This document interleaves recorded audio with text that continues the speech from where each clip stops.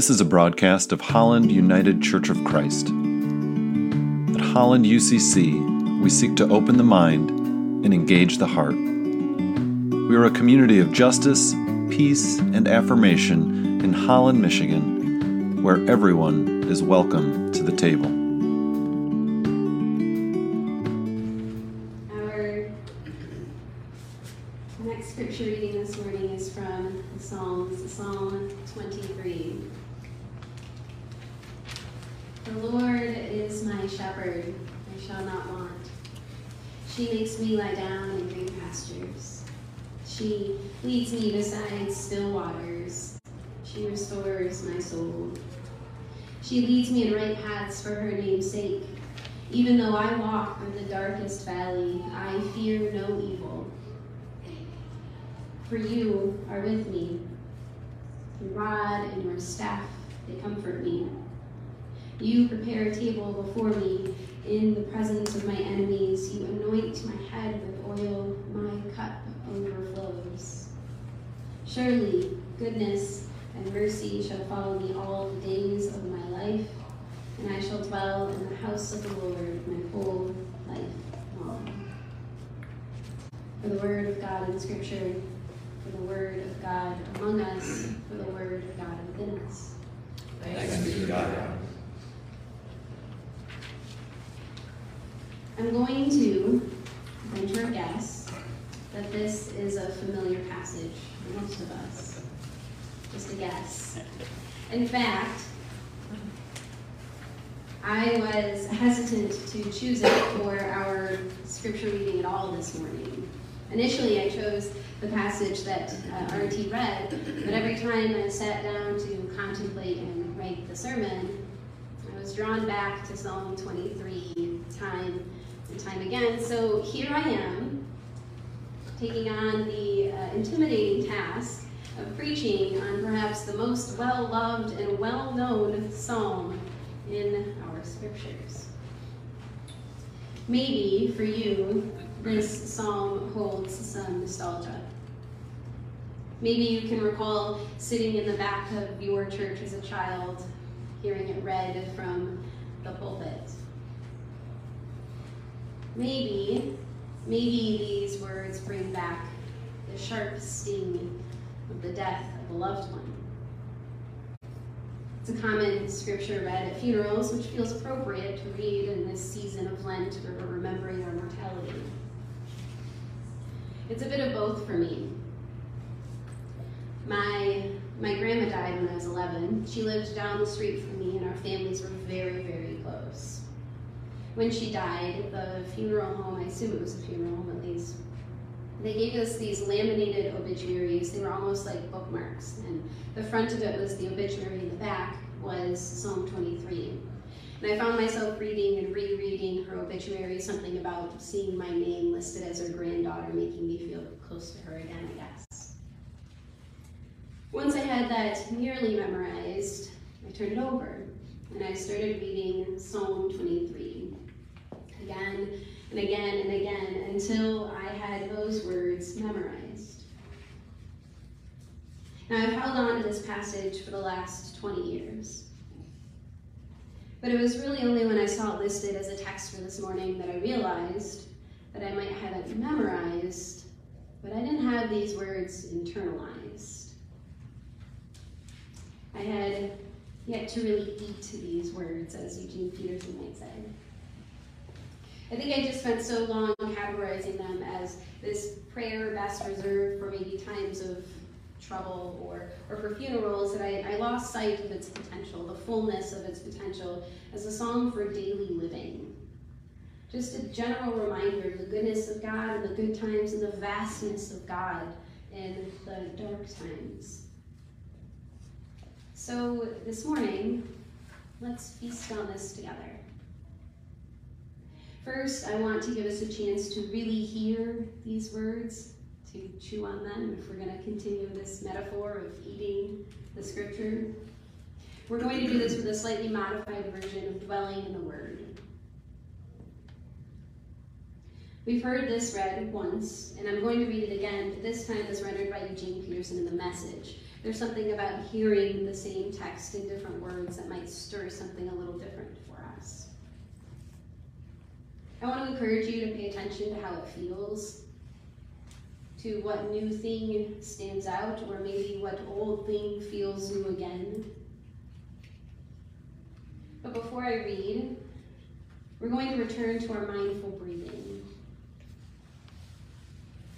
And after I'm done, we'll continue this mindful breathing for just a few moments after for a bit of time to contemplate. So once more, relax. Sit however is most comfortable for you. Maybe that's feet firmly planted on the floor with your back straight, or maybe it's your feet tucked under you, your legs crossed, and your head bowed. Close your eyes if you're comfortable, or keep them open, fixated on some point, and just breathe for a moment.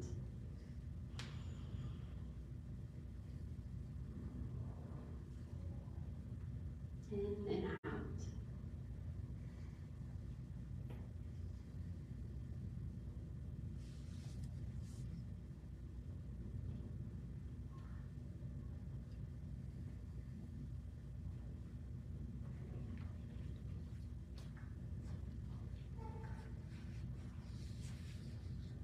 And now here again, this portion of the story that we love.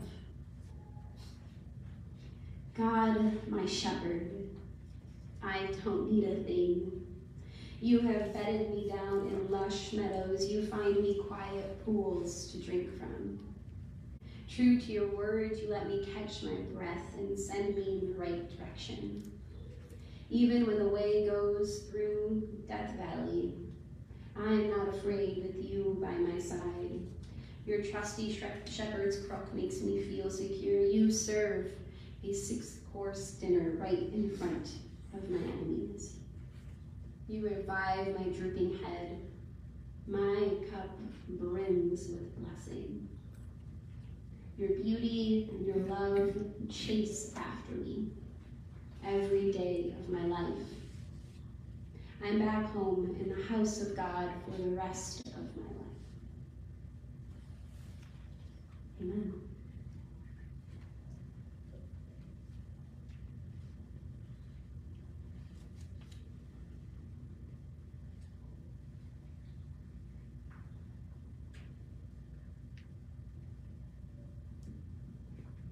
If anyone's comfortable, what did you hear this time around? Did anything stand out differently for you?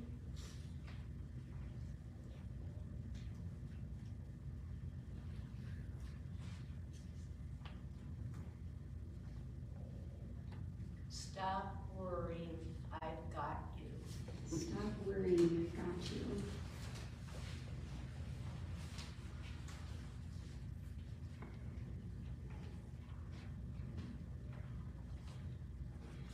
In his book, A Shepherd's Look at Psalm 23, Christian author Philip Keller wrote this: much of the Bible's terminology and teaching is couched in rural language, dealing with outdoor subjects and natural phenomena.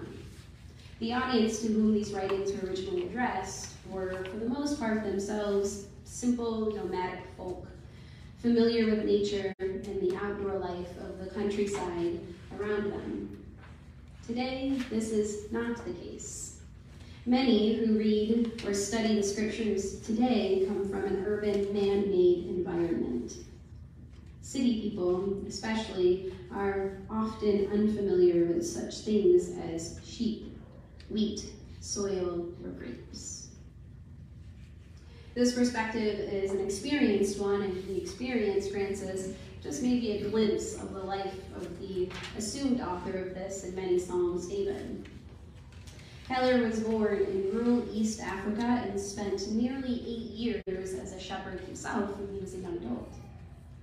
And he begs us to take seriously this analogy of God as a shepherd. I think that this is a passage that often gives us sort of the warm fuzzies. They're comforting words to Those of us who have heard them at funerals, comforting us that a beloved family member or friend is resting with God eternally. And while this sounds lovely, to be honest, we might be just a little romanticizing these images when we read it strictly this way. As Keller points out, we modern readers largely are estranged from complete dependence, or I probably should say conscious dependence, on the land. We seem to think we have little need for green, lush pastures or these still, quiet waters. But David was a shepherd. And David understood that these things are not luxuries for sheep, but necessities. The imagery here is beautiful, but the implications are practical. While I've spent the last week eating this passage, I've learned a few things about sheep. One, I've learned that sheep will only rest if all of their needs are taken care of. They'll only rest if they feel full and satiated, if they are free from danger, if they feel protected. So the shepherd providing this environment is not necessarily doing so to make the wolves jealous, but to ensure that the sheep themselves will eat. This is a matter of daily life for the shepherd and the sheep. I learned that pregnant sheep who are left unprotected and feel threatened by their wilderness enemies will abort their lambs in order to preserve themselves.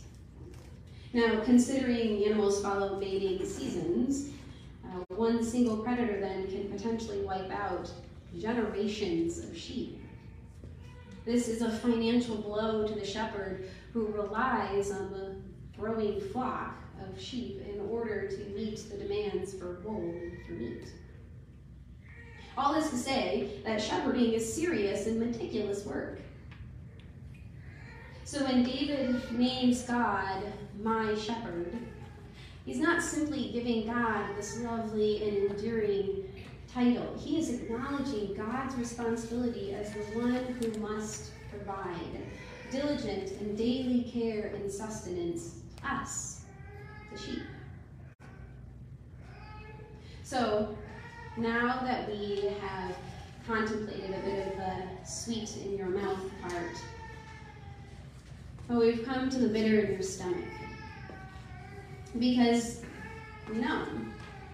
we know that many of God's sheep have spent far and above their fair share of time in the dark valleys, just aching to feel a hint of protection from God's rod and staff. So what do we do with this passage? When today in this so-called great nation, 10% of households are food insecure, where are those lush pastures again? And how about the cool, clean water for Flint, Michigan? What do we do when we know that so many people have died at the hands of their enemies instead of feasting in their presence? When those enemies look like politicians who would rather ban the words sexual orientation than tell a child that sometimes two people of the same gender fall in love with one another. When the enemies look like politicians who would rather pass laws about books and bathrooms to protect kids than actually protecting them from the one thing that is statistically most likely to actually kill them, firearms. When those enemies look like depression and anxiety, trauma and bullying, racism, homophobia, transphobia, xenophobia, what do we do with this passage? Well, the short answer is this. We remember that it's written from the perspective of the sheep.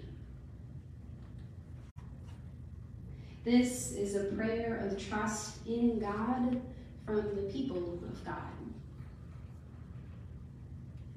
Now, make no mistake, multiple times in Scripture, God promises these things to us, but this specific time, it is people of God praying to God. It is a prayer spoken of trust, spoken with the confidence of a now seeing man saying, I don't know how, but I couldn't see and now I can. It's a prayerful expression of trust in God's ability to deliver sustenance and protection and delight even when we find ourselves lost in the valley of darkness. Now, we are not sheep, despite what maybe some media outlets would tell you. So, unlike sheep, we can choose, if we'd like, to say that we've had too many unanswered prayers to trust the shepherd. We have too many enemies, not enough comforts. Our cups are not brimming with blessing. And where's this good and mercy anyway? We can decide that this psalm is best left to funerals. Or we can be brave. And we can speak brave words. When I was a nanny, I came across this concept of brave words somewhere. I don't remember where, but it's a fairly simple idea. When the littles that I nannied, specifically the 5-year-old, were feeling scared and worried, we would practice brave words. We talked about how sometimes just saying brave words and pretending we feel brave can actually make you feel a little braver, even if we're still worried or scared. We stated bravely that buses are big, and big doesn't mean scary. That vegetables might not taste good, but who cares when we get to eat the fruit after? That vaccinations might hurt, but we're bigger than needles. Now, I'll warn you, just be careful because this can backfire.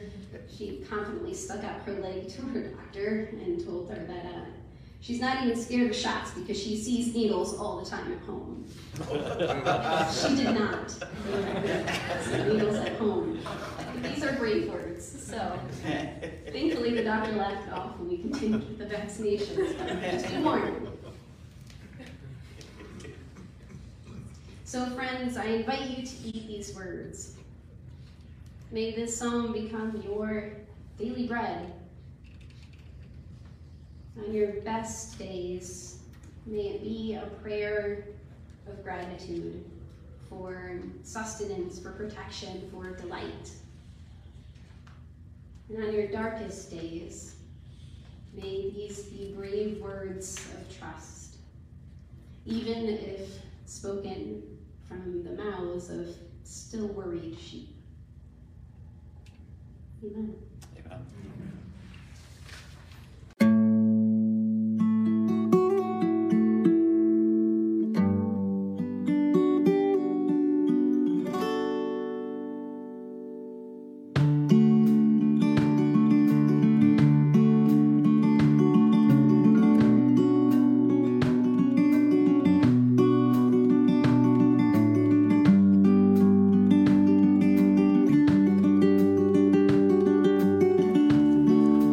You are invited to join us for worship on Sunday mornings at 10 a.m. streaming on Facebook. You can also watch these messages on the Holland UCC YouTube channel. And for more information, how to get involved, or to support our work, like us on Facebook or visit hollanducc.org.